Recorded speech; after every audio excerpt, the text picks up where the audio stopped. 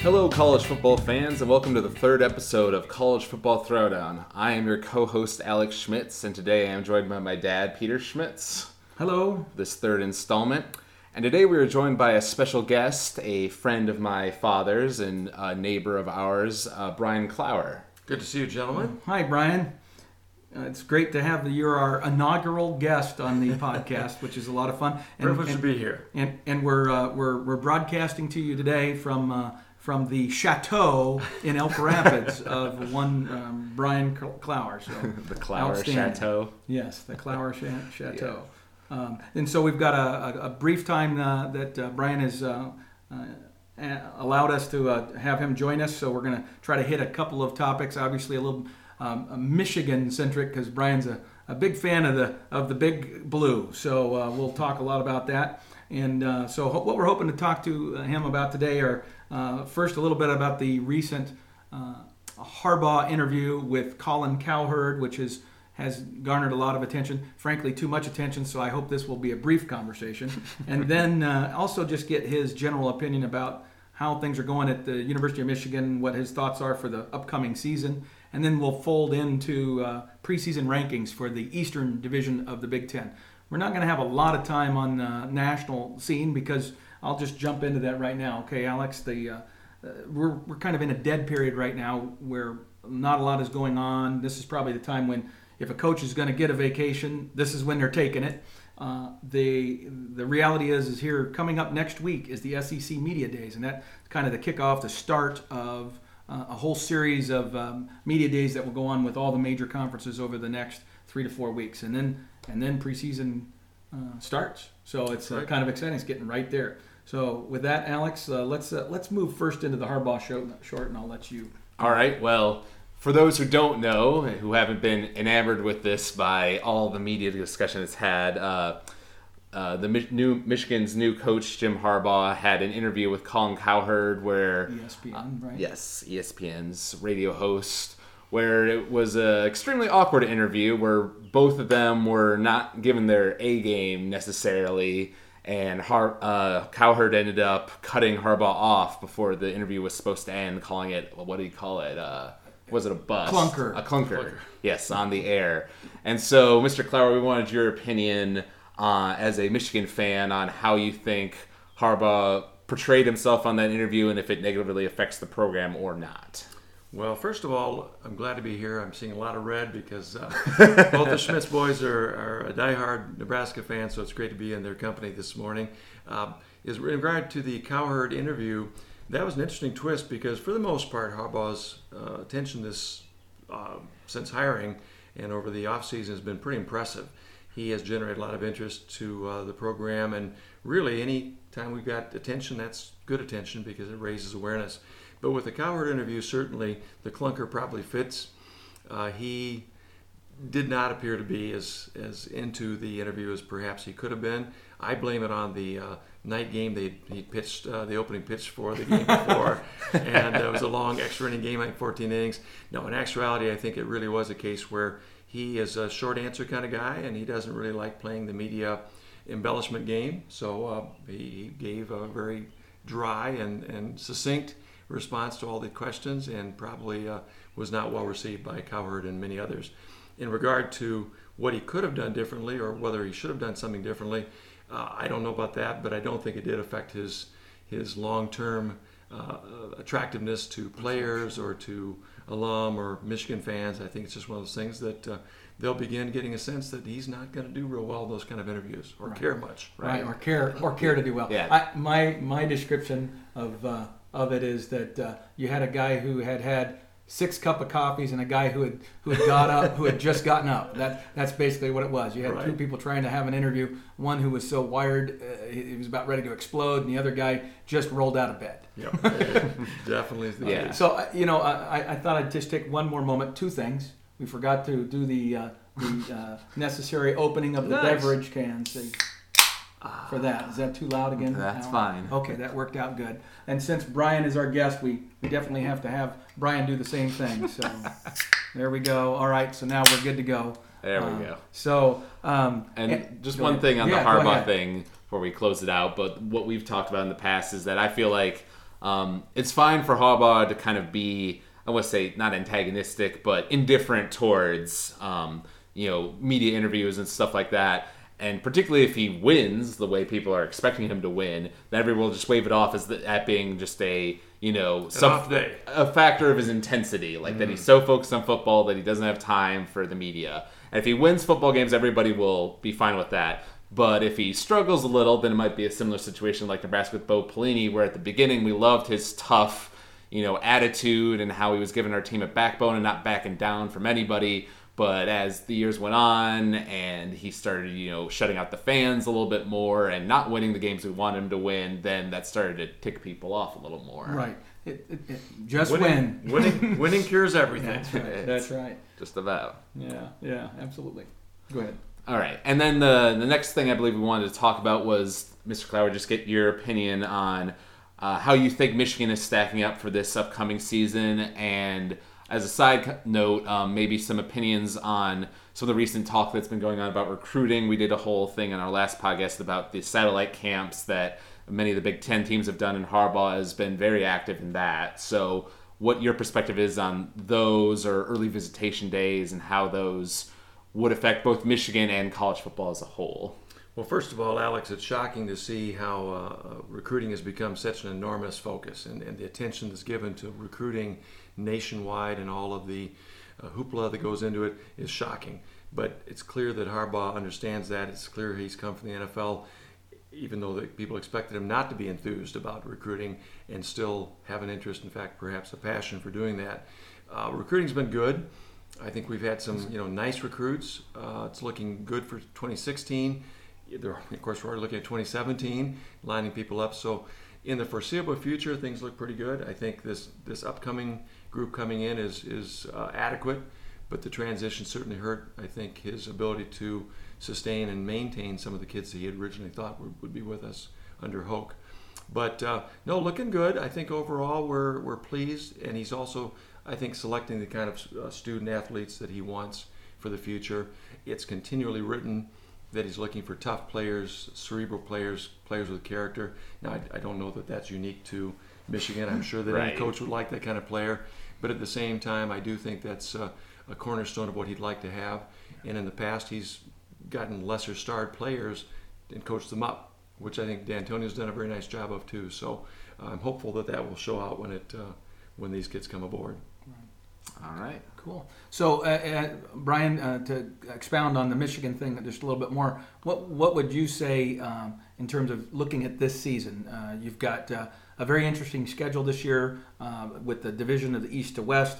You guys being in the East, you're going to face some of the other big names in the Big Ten this year, which would be Michigan State and to maybe a slightly lesser extent Penn State, and I believe you play Penn State out there. Right. So that's going to be a tough one. But then your non-conference schedule also includes Utah, BYU, so a couple of games that aren't gimmies, someone might look at that on paper and say, oh, yeah, Michigan's going to win that game. But given all the circumstances, changing coaches, you never know. Yeah, we've traded off Notre Dame, which I think we're still disappointed about losing that long-standing rivalry, but the Brigham Young, Utah, Oregon State games will be challenging for pre-conference play. And we do, fortunately, have Michigan State and Ohio State at home. Penn State's on the road. The projections are we'll go 7-5. I'm quietly hopeful that we might go 8-4, or perhaps surprise people and do a little bit better. As you've said, Pete, I think there is a stable of talented young players that have not yet reached their potential or been coached to the point where they're starting to show their true ability, and we're hopeful that this year that might be something that turns the corner, but we'll have to wait and see, Right. Now, see, and I base some of my perception on you because we talk so often about this, and hopefully we'll get a chance to tell one story or another before this is over. But the thing that strikes me is how a lot of the Michigan fans that I speak to seem perfectly content with that 7-5, 8-4 kind of expectation going into this 2015 season. And I just find that unusual because if you look back over the Hoke regime, they didn't recruit poorly. They recruited really quite well. from a national perspective. Okay, 2 top 10 recruiting classes. And so to suggest that the cupboard is bare in any way in Ann Arbor is, to me, absurd. Did they underperform? Oh, absolutely. But that doesn't mean that, like you said, the light bulb's not going to go on with some of those young linemen who have now gotten a lot of reps, and all of a sudden none of this stuff's going to be new to them. New names, new terminology, etc., and some of that adjustment. But they've played college football. They've been across from the big uglies, and they've played Michigan State, and they've played Ohio State. You know, that's not going to freak them out like it might have when they were a freshman or even a sophomore. I'm more bullish on Michigan than most Michigan fans, which is an odd place for me to be. Well, I think there's some, I'm with you, Pete. I think it's a surprise that we had fallen so far so quickly from an 11-2 season Sugar Bowl 4 years ago to 5-7 last year. But Hoke's recruiting classes have been solid. They've been top 10 recruiting classes, I think, 2 of the 3 years. And offensive line were all basically 4-star studs. I think we looked for them to develop more than they did, and they didn't. So probably the Michigan fans, and myself included, are a little gun shy because we're seeing kids that we thought would perform, should perform. They've got the talent to perform, but they weren't. And so we'll see if these coaches can coach them up and if they've matured enough to show what they're supposed to be doing. And we may see some surprises. But I think we're comfortable 7-5, 8-4 at this point. And, we'd like a surprise. We'd like to be a Nebraska 9-win, 10-win type team. So we'll see. Yeah. Okay. That was true. Well, honestly, I remember the first year that Bo was coaching for us, we were expecting kind of like that 8-win season kind of thing, and got kind of pleasantly surprised by a 9-win season. Right. Like he actually got off to a great start. And won a bowl game and us. stuff. Yeah. So, I don't think it's unreasonable necessarily to like 8 wins. An 8-win season for a new coach would be certainly a solid start. Right. I would be happy if Riley had that kind of start, depending on how bad the losses were. He's got to get 9, Alex. He's got to get at least 9. See, that's what everybody says. Because he's coming after Bo. Yeah, absolutely. Right? That's and Bo had 9 wins lined up. So right. I think as you look at Michigan, too, the 2 areas that we really struggle with, offensive line and protection of the quarterback, and a quarterback that was efficient. Our offensive line is projected to be better. We've got a great offensive line coach this year. And if Ruddock or perhaps second string quarterback Morris, thank you. Morris comes in. If either of those 2 guys play with some consistency and protect the ball better than Devin Gardner did, I think 8-4 is very reasonable. But it's going to take some time. Yeah. The talent's coming, the game plan's coming, but it's not a done deal. See, my assessment to respond would be your defense is going to be good to great, frankly, because they were pretty damn good last year. Will be, yeah. And then second, offensively, I think with Harbaugh, he's going to go back to some roots. He's going to run some power football. He's going to use that offensive line and frankly, simplify things. And I think you're going to see a huge jump in your offensive line play. That's my prediction. My big question mark, and the only reason I wouldn't even be more bullish on them, is special teams. If I remember correctly, last year, you had some games that frankly were lost on special teams. And that's the thing that I don't know anything about where you're going to be next year special teams wise. Well, you and I have talked, Pete, for years on this, and I remember you sharing that Nebraska didn't approach it as special teams. And tell me real quick about that. Right. That's right. How do they figure into that third in the Tom Osborne era, he never referred to that as special teams. He referred to it as the kicking game. And because he viewed it, even in practice, as 1/3, 1/3, 1/3. And he dedicated a great deal of effort and time and had tremendous coaches that coached our kickers and our punt returners and that sort of stuff. And so we consistently we weren't the best. We don't have the reputation of Virginia Tech or even maybe Oregon at times. But we always had very good punt returners, kick returners, and then our kicking game has been top notch. I mean, there probably was a period you would have even said that was kind of kicking you, if you will, between our kickers and punters going into the NFL and having success because they were phenomenal. And they were almost all walk-ons. Well, how do you do that? It's by selecting and then developing that talent. So. Well, this actually transitions nicely into our discussion on preseason rankings, which is the next thing we wanted to talk about. Because I found this, there's a website called thedailygopher.com, which I guess is like a Minnesota website. And this guy has this post that was done by, or these rankings that were done by Tom Dienhart from the Big Ten Network. And he ranked each of the divisions, the East and the West, based on each unit's performance, then like averaged them out to give like an overall ranking. And so for the East, he ranked Michigan 4th on the list. and gave the lowest grade to the special teams. They said you were the worst in special teams in the entire East, but you were third best in offensive line in the East. Mm-hmm. Well, the potential's there, Alex, for offensive line, because as I said before, we recruited some phenomenal 4-star, very impressive offensive linemen that just have not performed. And they blamed that on youth, they blamed that on development, but I've watched other teams, including Ohio State, for example, which had a young offensive line a year ago, and our development seems to be much slower than the others. So I think coaching's had a large part to do in that, playing that. We do have an impressive offensive line coach who's also our offensive coordinator now, so we hope to see some growth there and hope those guys mature. But special teams is a whole different animal. And I think, again, Harbaugh astutely said, much like Nebraska, we got to find someone that can coach up these guys and get a scheme in place. Right. So he has hired a coach specifically for special teams. This guy's had a great reputation for developing, punt blocking, kickoff coverage, field goal things, but you still have to have the talent in place. Yep. So Harbaugh went out and got a transfer student who is an Australian punter, kind of that machine that Australia is producing now, where they're teaching Australian soccer players or rugby players to become college and professional punters. So he selected some players in that vein to try and fill some to be a stopgap for now. But we've got some work to do. Yeah, special teams is a weakness, and I can't remember the last time we had decent kickoff returns, really to speak of. And our coverage has been so-so. Right. We've been, punting a lot too.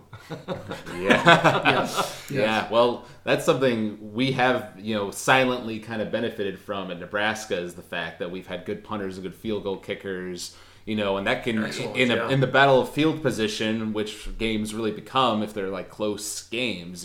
Having a good punter is a really big asset. Huge. It's way underrated. Yeah, it really is. Nebraska's excelled at that. They really especially have. Field goals, so. They really have. And interestingly, Mike Riley has done the same thing as Jim Harbaugh in that we haven't had a special teams coach under any of our 3 previous coaches, and now Mike Riley has a special teams coach, a guy that's all he does. He doesn't have a position. He just coaches special teams. And that's an interesting thing. You only have a limited number of coaches, and to devote one of those full-time positions for special teams is frankly unusual. I think it's probably less than a third of major Division I football programs that have a special teams coach. I think most split it up or have one or two guys that do it for the most part, and they also have a position. This doing it dedicated is going to be interesting because that means you're thinning yourself somewhere else. Mm-hmm. Right. But, if it pays dividends in the special teams game, It would be worth it. Absolutely. Going through this ranking, no surprise, Ohio State's number 1, number 2, Michigan State, 3, Penn State, 4, Michigan, 5, Indiana, 6, Maryland, and 7, Rutgers, according to this list here. I looked at a list that actually was a summary of 4 different ones, and I can't remember. The 4th one was kind of more obscure, but it was ESPN, Athlons, and Sporting News. And interestingly, they were all consistent. They all picked Ohio State Ohio State and Michigan State to be 1, 2. I don't believe any. I think they were also consistent with Penn State 3, and then Michigan 4 on that eastern side of it. They were also fairly consistent on the West, but we'll talk about West on our next podcast. The part that's interesting about that to me is I think Ohio State and Michigan State as 1 and 2 is like a no-brainer. But Penn State, Michigan at the 3 and 4 spot, I feel like that's a little bit more could go either way. Could go either way, absolutely. I think there's some unknowns there with Penn State. I think probably the reason that so many people lean to Penn State is obviously they're further along in their program. They have also recruited very well, and they have a quarterback who's an experienced guy, and that's the big difference maker. Is that he's going to be a guy that will probably take a big step forward this year if he's going to. It's going to happen now. Right. We're thrilled to have Shane Morris developing, maybe playing, and Ruddock coming over from Iowa. But you compare those 2 guys to Hackenberg, it's a big gap. Yes. And I think, as we've talked many times, college football depends heavily on the talent of quarterbacks. So I think that gives Penn State the leg up. Yeah. And with that said, there's no question why Ohio State's number 1. Right. You got 3 potential Heisman Trophy quarterbacks vying for playing. That's a problem most of us would love to have. On the way over here to the chateau, we were listening to the radio to Sirius XM College Sports, and that's the topic that they were talking about. They were talking with Braxton Miller, a writer from the Columbus Dispatch, and just how is this going to happen? How are they going to deal with this riches of quarterback talent, And, well, the one thing I was going to comment about that was that there have been times like where we've like done kind of a 2 quarterback thing at Nebraska, like having somebody play for like a quarter and then switching out the second quarter or whatever.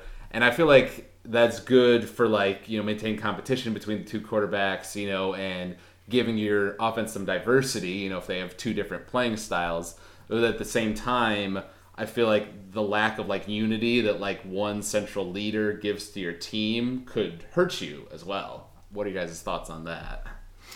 Well, I tell you, having watched them last year shift gears seamlessly, it's pretty remarkable that they didn't seem to miss a step with anybody who was driving the machine.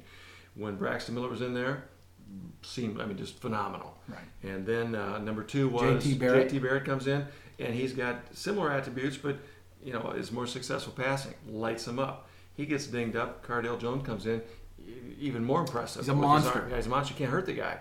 So I really think, having watched Ohio State many, many years, the last couple of years with the injuries they've had, they've just stepped someone into that next spot.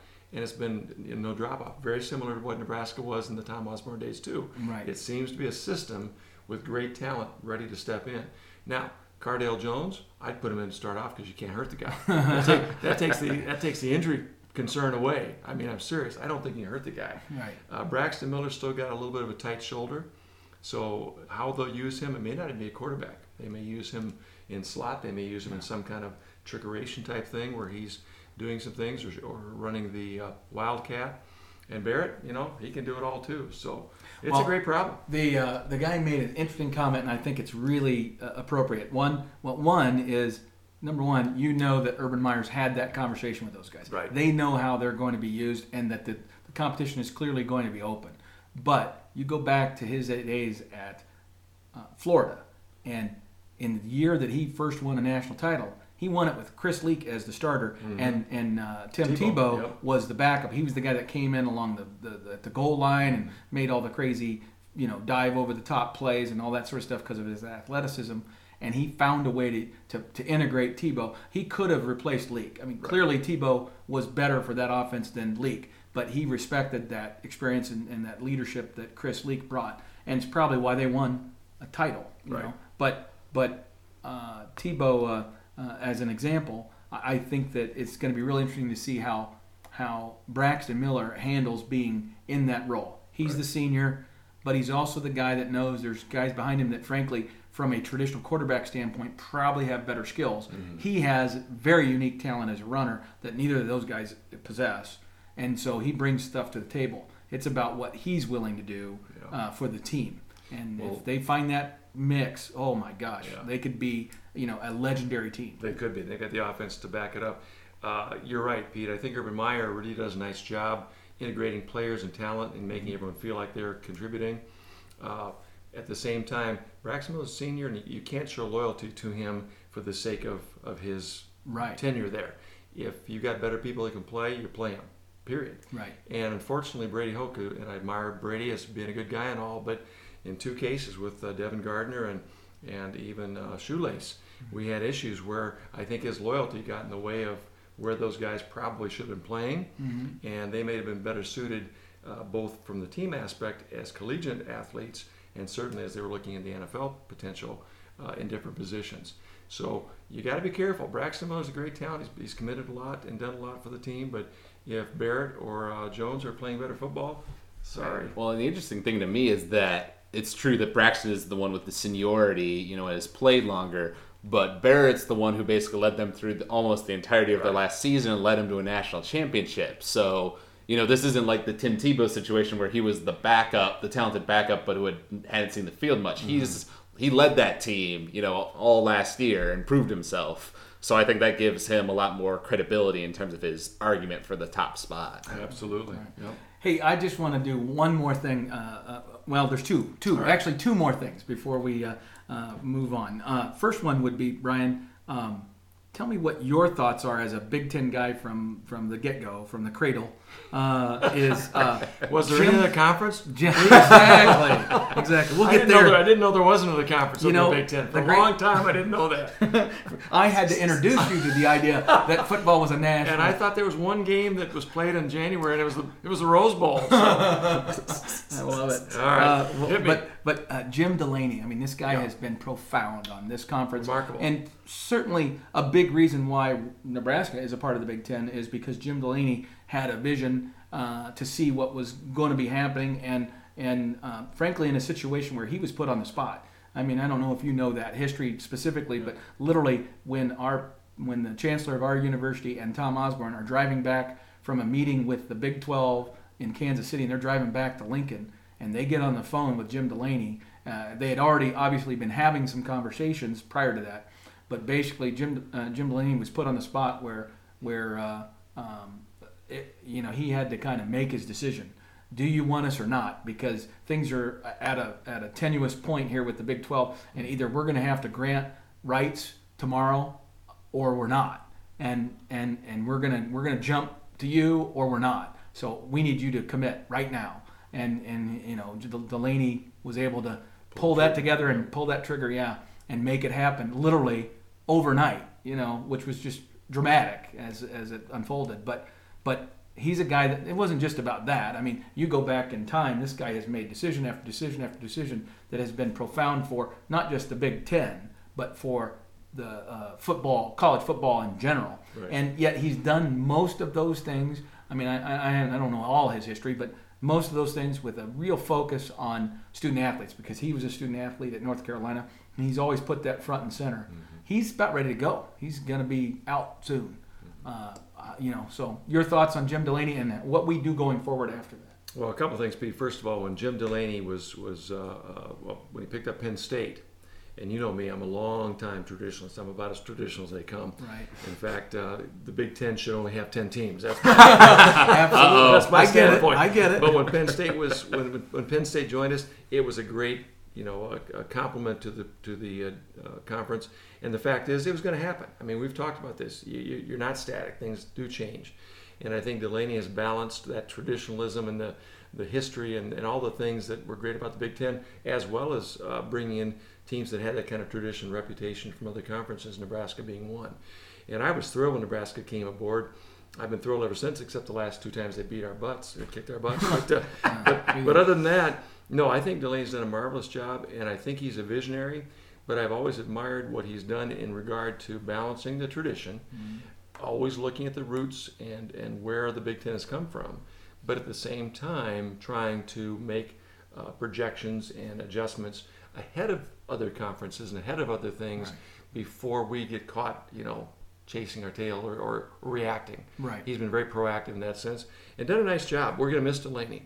There are things that he's done that I've questioned and I've not been happy with, but overall he's balanced the whole tenor of the Big Ten well, I think, and attracted teams. We'll see how the Maryland Rutgers thing shows up over time, but again, I second guessed it already. The media aspect of the Big Ten has been enormous with those extended venues now, and 2, recruiting has changed because you can go out east and look for kids now that perhaps in the past you would not have gotten. Think Michigan's probably the one that's reaped the biggest. We're pretty pleased with New Jersey. Absolutely. We got one more we're trying to nail down, so we'll see if we can get Gary. But anyway, no. A great leader, and I don't know what his timeline is, but when he's gone, we'll have to find somebody to step into big shoes.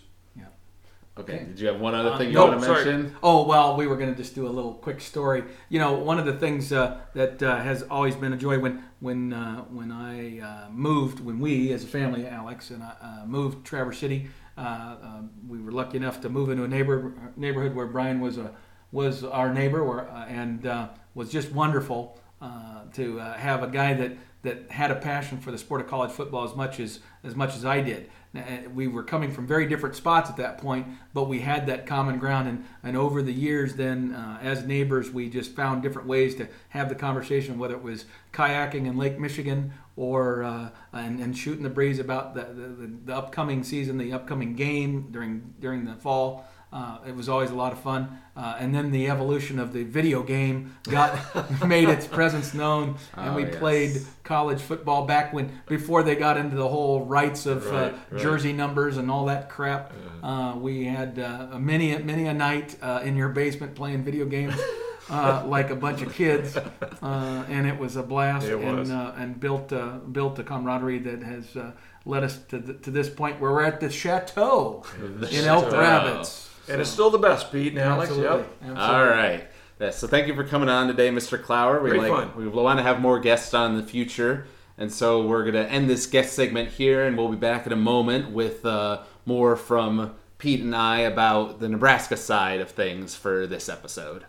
Okay, I want to thank Brian for taking the time out of his day to join us for a little discussion about University of Michigan and college football in general. It's a lot of fun to have conversation with Brian. He's been kind of my connection to college football here in Michigan since we moved here, and it's a real pleasure to be able to have a friend who has the same passion as you do. And so that made for a lot of fun discussions and really prompted maybe the early conversations that we had as well, Alex, after you would hear Brian and I talking college football for a period of time, then you'd come back with some questions sometimes. And so that really was the incubator, if you will, of even your interest. So, and one of the things that Brian and I both share is this tremendous passion for the sport of college football, and it leads to another topic that I'd like to talk about and kind of get some of your thoughts, Alex, and that is that there's a difference, in my opinion, between the college football fan who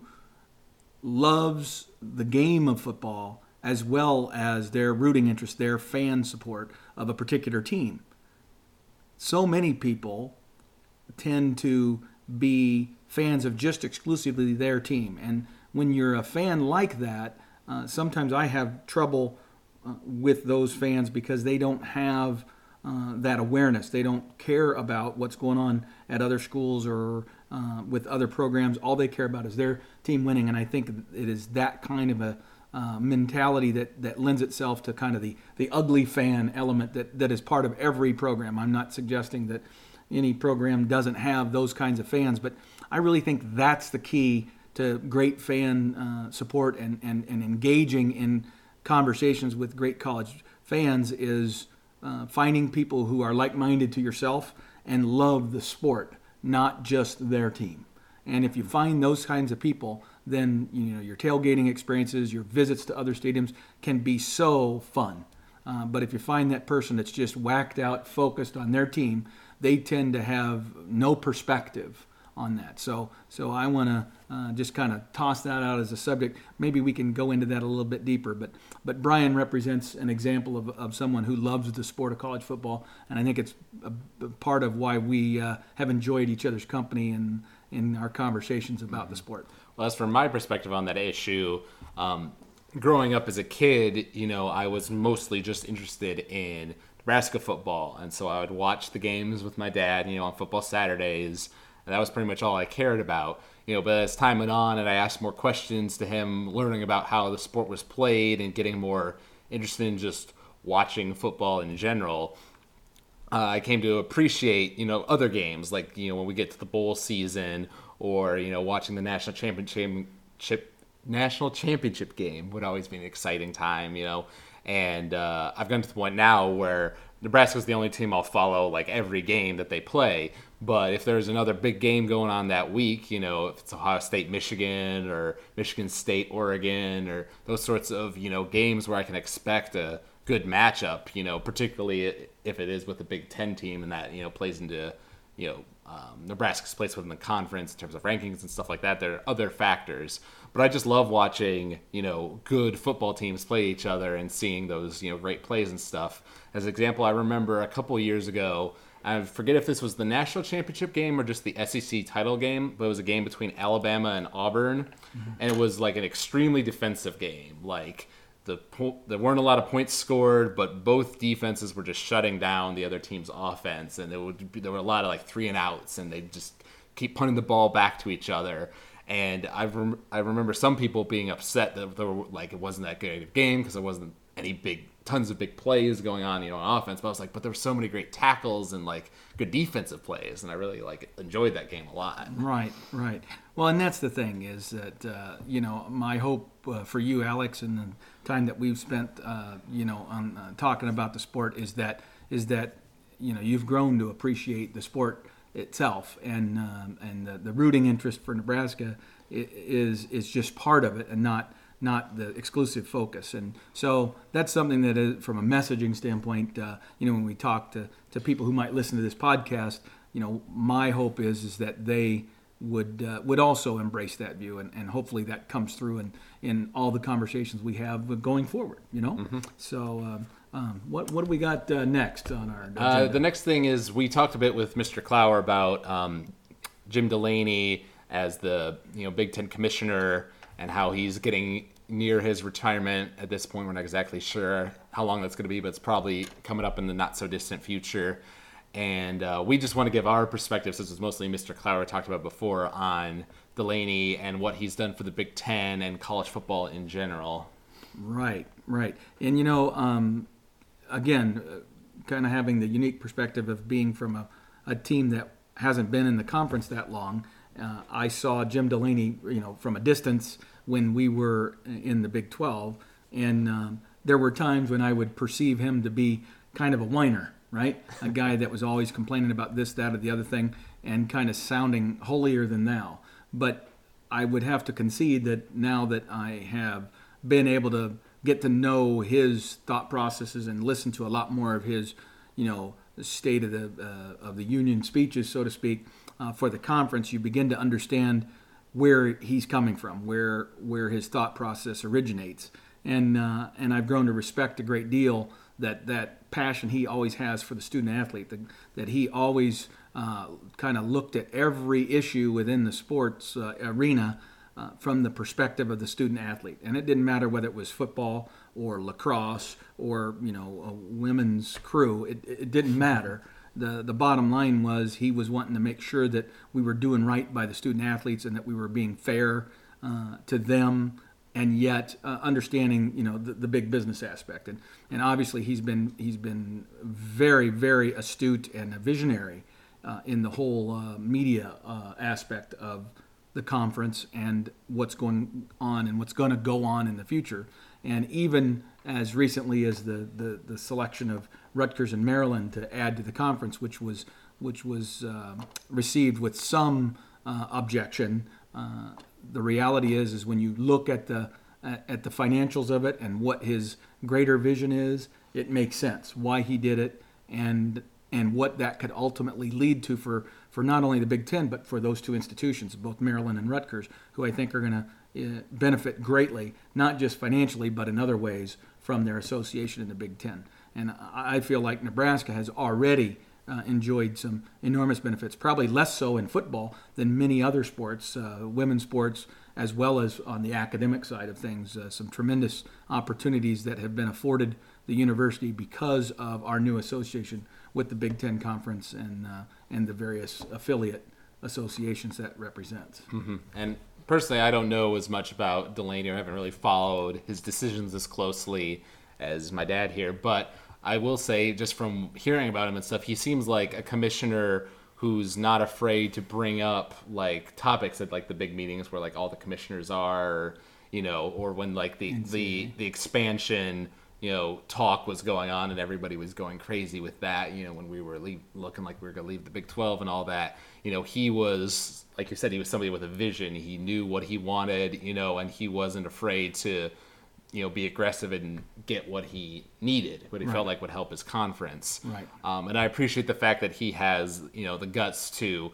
say things like that on a national front and try to bring up these issues that maybe other commissioners don't want to rock the boat as much, and he doesn't seem to be quite as concerned about that. Right. And I like the description that I think Brian used about having a balance between the traditions, right? The academic and athletic traditions of the Big Ten, while also looking to the future and being progressive.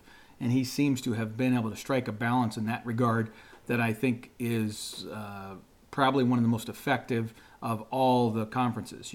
I would argue that although many might look at the SEC because of their success on the field in sports and say, well, clearly Slive has the better vision, but I think that there are some things there that Delaney has hung on to that maybe a lot of the other commissioners have let go of, that I have great admiration for. So, and I'm speaking of just the whole focus on the student athlete, making sure that the academic progress of that student athlete is protected, as well as their opportunity to continue to be a student athlete and not be shoved aside, is also very, very central.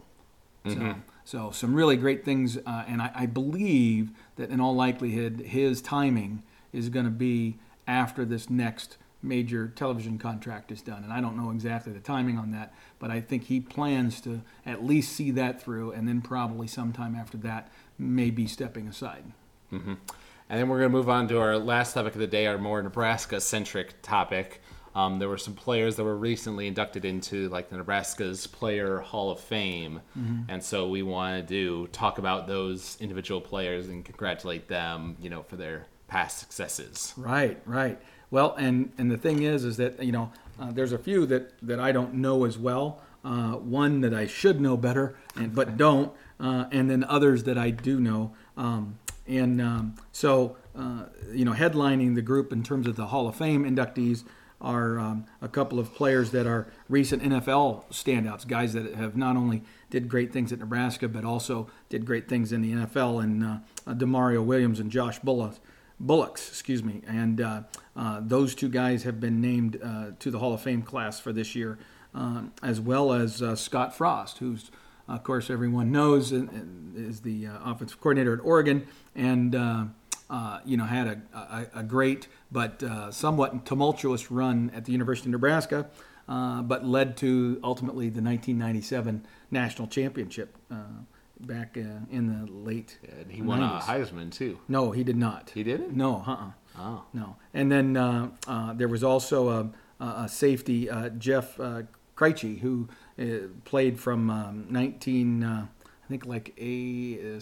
to 81, somewhere in that time frame.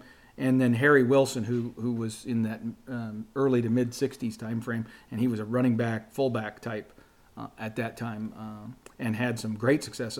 And there were also a few small college honorees as well. A gentleman from the Midland College, Midland University now, Brad Colburn, was also added to the list of Hall of Fame inductees. They also have some other Hall of Fame inductees that have to do with the Emeritus Service Award and that sort of stuff, but I don't know much about them, so I'll refrain from talking about those folks. Yeah, but so Harry Wilson, 64 to 66, he played, and I don't remember him. That predates me, but it's from Steubenville, Ohio. Interestingly enough.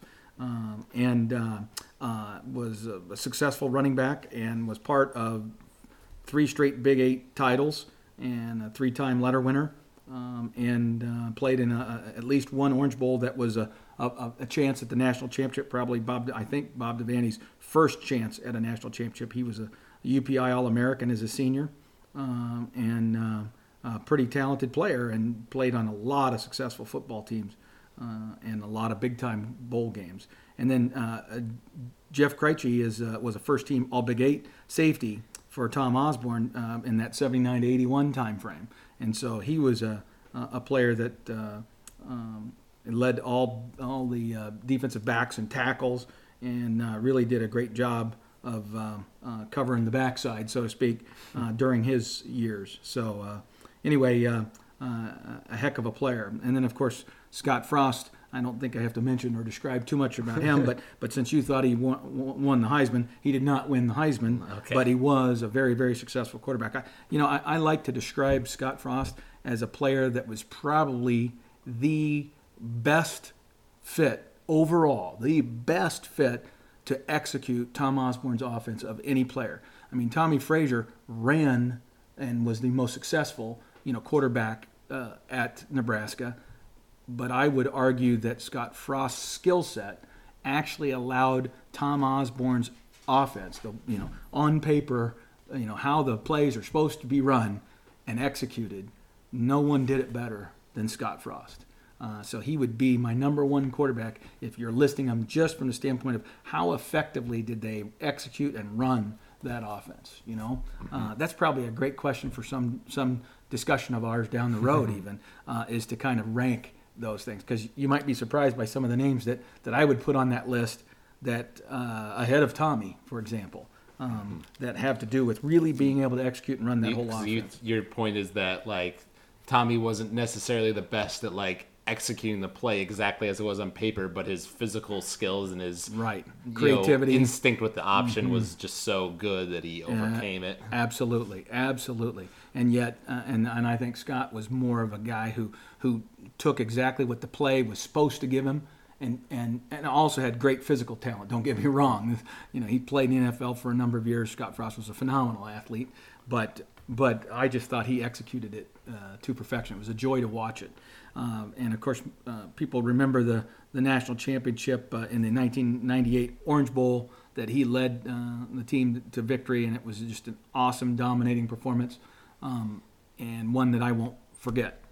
Mm-hmm. So anyway, it's just a lot of fun to see that he's being recognized. Right. Let's see here. Then Josh Bullocks was one of the top pass defenders in Nebraska history. Really, he intercepted a ton of passes. Let me see here if I can find the year. Yeah, here it is. Intercepted 10 passes in 2003. Wow. Had 10 interceptions. The guy was just incredible. And his brother too. His brother was the other safety. But Josh was just a remarkable player and did a great job during his career, and ended up with a pretty substantial NFL career, playing for, I believe, let's see here, I'm going to check that too, but New Orleans, Chicago, and I could have swore he also had a stint, maybe it was his brother that had a stint with our own Detroit Lions here in the state of Michigan, but anyway, did quite well in his NFL career as well. And then DeMario Williams, who was just an absolutely incredible defender, probably one of the best linebackers to ever play at Nebraska, and was just tremendous. He was a JUCO kid, I believe, that came into the league and just really did some phenomenal things for a number of NFL teams. He did bounce around a little bit, but his career at Nebraska was just incredible. One of the finalists for the Butkus Award, I believe, if I remember correctly. But just a tremendous player. Mm-hmm. So I think, and then probably the final one would be honorary inductee Brooke Berringer. Right. Okay, they're doing an honorary post. What is that? Posthumous. Posthumously. Thank you. Brooke is being inducted, even though, because the criteria for induction in the Hall of Fame is that you have to have been an All-American to be inducted. But now they've kind of changed that rule starting this year. But he's getting in just because of all the things that he contributed to the team, not just what he did on the field, but all the remarkable things he did after it. And it was interesting that they chose to do the introduction of this Hall of Fame class, or to the announcement of the Hall of Fame class on his what would have been his 42nd birthday. So that was kind of an interesting twist on just the timing of it all. But it goes without saying what Brooke did. You explaining that rule kind of explains it to me, because I would have thought that Brooke Berringer would have gotten the Hall of Fame a long time ago myself. Right. Yeah, he's got a statue of himself outside the stadium. You'd think he'd be in our Hall of Fame, don't you think? But it was just kind of one of those standard rules, because they wanted that, like any Hall of Fame, you wanted the Hall of Fame to be exclusive. You need to have been really risen to a certain level to get that recognition. Mm-hmm. But at some point, because of the way that our conferences have expanded, now we've gone to the Big 12, and now we're in a Big 10 that has 14 teams. When you're now picking all Big 10 first team among 14 teams instead of 8 teams in the old Big 8, that's a pretty big deal. So now all of a sudden you start looking at it and saying, somebody who's all Big 8, second team, frankly, might be, or excuse me, all Big 10 second team might be as good as an all Big 10, Big 8. or excuse me, all Big 8 first teamer. You know what I mean? Just because of the numbers. And so you got to kind of understand that recognition, and I'm just glad they did that. Yeah. But a neat class that's going to be coming into the hall, and it just kind of shows the depth of talent and success that we've had. You know, when you can keep pulling all these incredible names out of the hat, and they're not even in the Hall of Fame yet. Like you said, how can Beringer not be in the Hall of Fame? You know, how DeMario Williams should be in our Hall of Fame. Scott Frost certainly should be in the Hall of Fame. Yeah. And, you know, that was in 97, so it's been a while. So amazing that he isn't already there. Yeah, well, I guess they need that, like, longevity, that, time to sort of appreciate your... Right. I think their standard is like 10 legacy. years before they become eligible. So I see. So... All right. Well, I think that's going to wrap up our podcast for the day. Another big thanks goes out to Brian Clower for coming on as our guest for this podcast. If you guys enjoyed this, you can subscribe to us on iTunes or on Podomatic.com. We're at footballthrowdown.podomatic.com. You can leave comments, constructive criticism on either of those websites. We always like to hear from you guys. You can also email us at huskerpete13@gmail.com if you would like to contact us that way. You have anything else you'd like to add? You know, what I was going to say is maybe preview our next podcast. You know, this one we kind of got a little bit far afield because we were lucky enough to be joined by Brian, and then we just had a few things, pop in, like the Hall of Fame discussion. And I want to get back to the nuts and bolts of football a little bit in our next broadcast and talk about a little bit more in-depth on the East. I mean, Brian broke the ground on that a little bit. We'll spend a little bit more time on the East, and then also dive into the West and kind of get our thoughts on before fall camp even begins. What do we think is going to happen, and where are people going to fall? And I'd like to get your opinion, and I'll of course share mine about what we think going in, and then just take a look-see at how we feel maybe just before the season starts, after we've heard all the media day stuff that's going to start kicking off here next week with media days in the SEC. So we're right on the cusp of the season, and this is going to get real exciting really fast. That's right. So thank you for listening, college football fans, and we will see you next time.